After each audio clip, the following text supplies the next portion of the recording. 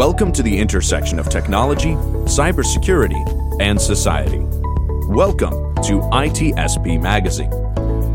You're listening to a new Two Cyber Chicks podcast. You're about to join Erika and Jax for an inclusive cybersecurity conversation designed to educate and break the stereotypes of cybersecurity professionals while providing life hacks on how to handle burnout, networking, and goal setting. Knowledge is power, now more than ever.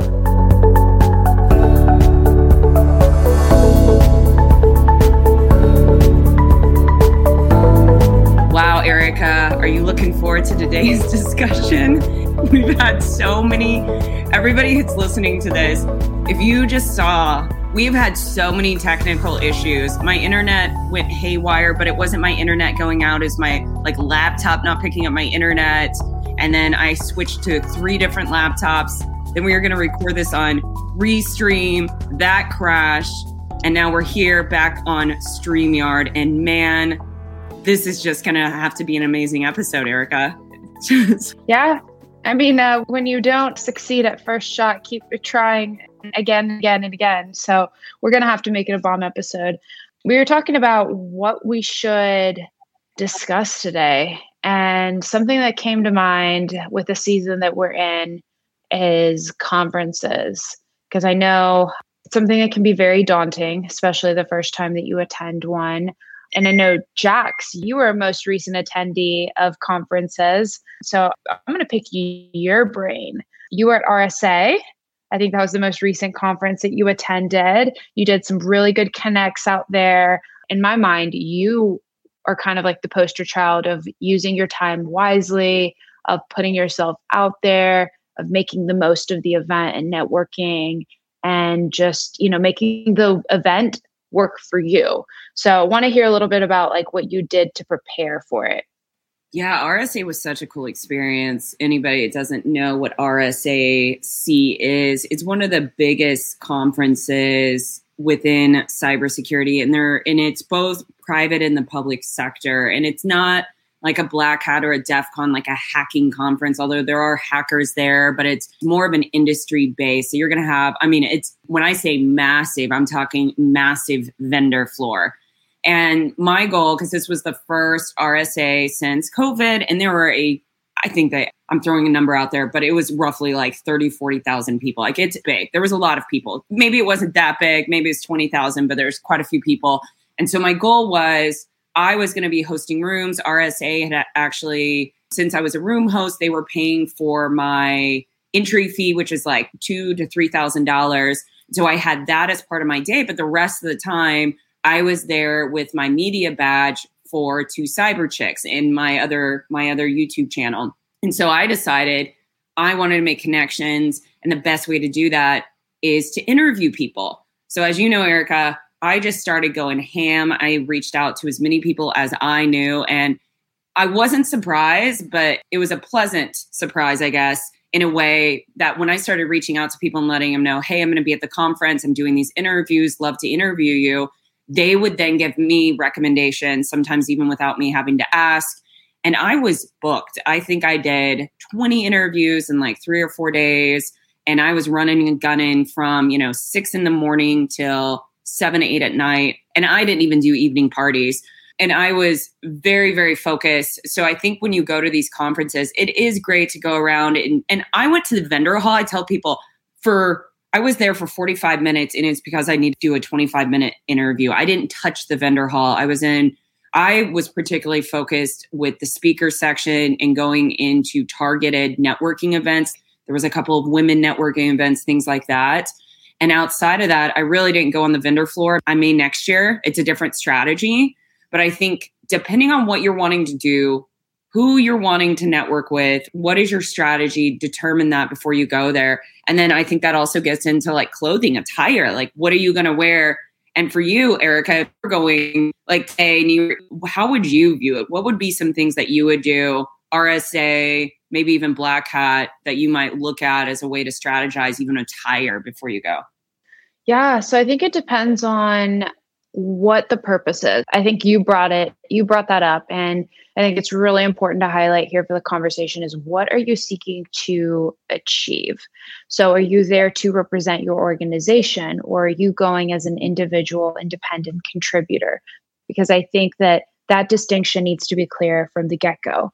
So if I were going to represent my organization, I'm likely going to be in that vendor floor, and I'm likely going to be seeking out strategic partnerships. I am absolutely going to be in a blazer because I'd rather be overdressed than underdressed, and your girl loves blazers. So I would absolutely be more inclined to seek an agenda that would be strategic in terms of partnerships, maybe potentially seeking out clients that are going to be on the vendor floor, seeking out happy hours, seeking out whatever types of networking events are going to, again, be the best use of my time and the resources. Since, I mean, these events, not only are they expensive, but they're not every weekend. They're not every week. They're not often even every month, right? So like you have to use your time wisely, and you want to make sure that you're putting your best foot forward. And that's why that planning aspect that you just brought up is so important. Now, the independent route is awesome because that's kind of how you did it, right? Like you were able to go out there and do what worked for Jax. And I think that that's where you can dress more creatively. You can let your personality shine through because you're representing Jax. You're not representing a large organization, and you're able to reach out to the people that you want to reach out to in a strategic fashion, obviously, but it's a catered experience based on who you're representing. So that's kind of what I want to emphasize here. Yeah, that's a great point. I love the blazer comment. And I think that I would probably wear a blazer as well, just because one of the best advice is actually, this is the story that like popped in my head when you said that, is when I was running my defense company that was a intelligence firm. I had my own firearms business, and I would go to SHOT Show. That's the name of this big gun conference. It's like RSA for guns and for anything, for firearms, for all kinds of like gear, whatever you're wanting. And the who's who go there. And so I showed up just like you would at like RSA. You got the hacker dudes. I showed up as like the chick that's the tactical gal. My name was Tactical Diva. That was the organization's name at the time with Outpost Gray. And I got pulled off to the side, and somebody mentored me, and they told me, they're like, I know what you're trying to do. We totally get it. People understand, like, you're legit. You're a special ops. You've worked in special ops, all that. But if you want to gain respect from the people that you're wanting to build a partnership with your organization, it's not going to be other gun gurus like that per se. It's going to be those executives of those companies. And that's the exact same mindset when I go into these conferences, because you have those different diversity of people, and you know those hacker people with hoodies, and that's great. And I don't like, do your thing. That's awesome. It all depends on who are you going to try to connect with, because we do live in a world that if somebody walks up with a blazer on, like yourself, versus if I walk up with a hoodie, they're probably going to be more apt to address you in a more professional manner, maybe even consider you as, which you are, an executive at an organization, versus me. They may just assume, okay, maybe they're a really good hacker. I'm going to get less attention in that area that I might want to have those partnerships. So I think attire is really critical, because first impressions, it could be, like you said, these only happen once a year. So make sure your first impression is worth it. I even say, if you're not a blazer person, or maybe you're not a suit person, and you have a brand, like, I think my next strategy that I'm going to do, Erika, is I'm going to get my new logo printed on t-shirts, get different colors for every day. And then I'm going to get a super simple blazer, like a really funky one. It has like crunch sleeves on the side or whatever. So it's not like a stiff blazer. And that's going to be my attire, is my t-shirts with my blazer and some nice jeans or something, or slacks. You don't have to go all ham and do a full piece suit and be super uncomfortable. I think just going that little bit just shows your effort and just elevates you a little bit. But it's all about where you want to go with it when you're at a conference and everything. But I think the networking at the end, like, I'm not a big drinker, neither are you, and I need my sleep. And I know some people are like, man, that's where it all happens, at the parties. And I am going to tell you, I disagree. I think happy hours is like where it happens, because after a certain time, it's like it gets a little colorful. And if you're somebody that can go out and party until late at night, awesome. But don't think that you have to, because I've heard that feedback. Like, man, you have to go out to all the parties and do all of that. No, show up, be there for 30 minutes to an hour, be intentional about who you want to meet, and then get out of there and go get rest. I don't know if you feel the same way, how your strategy is on that. Yes. But Yes. Not to mention, I mean, you and I, we're introverted, right? We're like selectively outgoing introverts. So we do need to replenish the cup. And so when it comes to these events, I mean, they're socially overwhelming. They can be, especially after we just got done living through a pandemic. So hello, going into one of these conferences can be very, very daunting, especially if you've never done it before, or thinking through all of these little things in your brain, like, am I going to shake hands with everybody? Do I fist bump people? Do I elbow tap them? What do I do? What are people comfortable with? I mean, there's so many things that you have to think about that you didn't have to think about before. And in terms of like the events, like I want to emphasize, like go in with an agenda. So you did an awesome job of prepping. You knew exactly who you were going to be connecting with at this event. And I would say if you are listening to this, you likely already have a few people in mind, or at least a few companies in mind that you would like to learn more about. I mean, use this as a network opportunity. Emphasize making meaningful connections rather than making tons of them, right? This is a quality over quantity, because who cares if you met 100 people if none of them remember your name, versus if you touched paths with 3 individuals that will remember your name, that you can follow up with on LinkedIn after the event.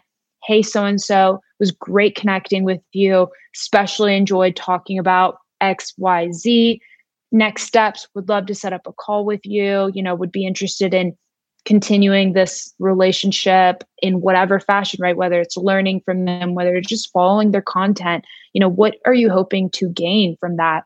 And again, just seeing it as, how do I make a meaningful relationship? And so something else that I would say is come prepared with like business cards, right? Whether you're representing yourself, your organization, I mean, bring a business card, have a name tag. I think that those things, while they may seem silly, some people honestly forget because you're so caught up with all the other details of the event. So on the business card, I'm going to throw like a little curveball on that a little bit, because I never carry business cards. I agree with you. But if somebody's listening, they're like, oh man, business cards, because that's me. Because I'm like, I hate business cards. Because literally, if somebody gives me a business card, I'm like, oh man, I'm going to have to like put this in my phone and do all the things. So what I say is, if you do, I think business cards are good though, Erika, because there are some people that aren't like me, that aren't millennials, that like business cards. So I say, go 50-50 on it. But I leverage LinkedIn. There's a way of doing, I learned this actually at RSA. It was really cool. But there's a QR code on LinkedIn. You pull it up, they turn it around, put their phone. It's such a novelty that people will do it. They'll be like, wait, you can scan? And I'm like, yeah, do you have a LinkedIn? Let me show you this. And then the next thing you know, you guys are connected. And so that's a strategy. If you're not somebody. Great alternative.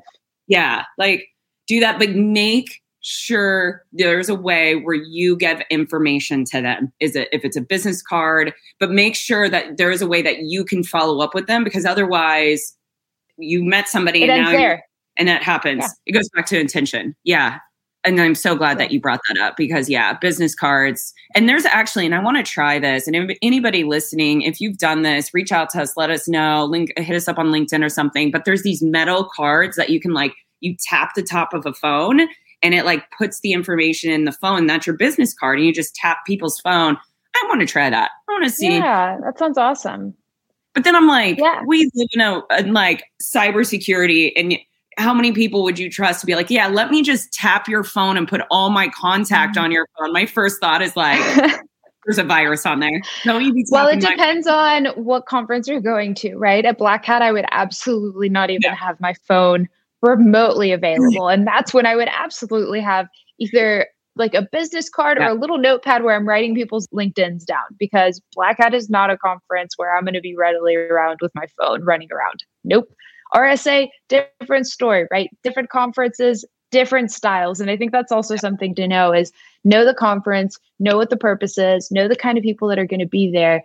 And then also know that some of these conferences are just really great ways for you to practice presenting yourself, elevator pitching, tools that you're going to need later on that are really going to pay off. And it's a kind of a less intimidating way of doing it. Because if you go and introduce yourself to, there's so many people, right? If you do that 20 times, it's only going to get easier. And in other aspects of your career, that's going to pay off tenfold. So there's so many benefits of attending these things. And something else that I would say is if you are interested in these conferences, let your organization know, because traditionally organizations will send sales personnel, so sales reps, to go and work the vendor hall, right? That's usually who goes, people from marketing or people from sales. So practitioners like you and I, unless we speak up, unless we are doing a speaker submission, unless we are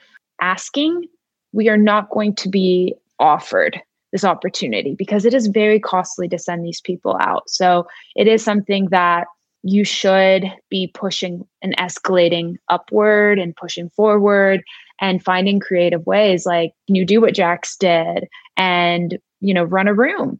How awesome is that? You get to meet speakers. There's so many creative ways to get out there. So don't let the sticker price shock you and keep you from attending these conferences if it is something that you want to do.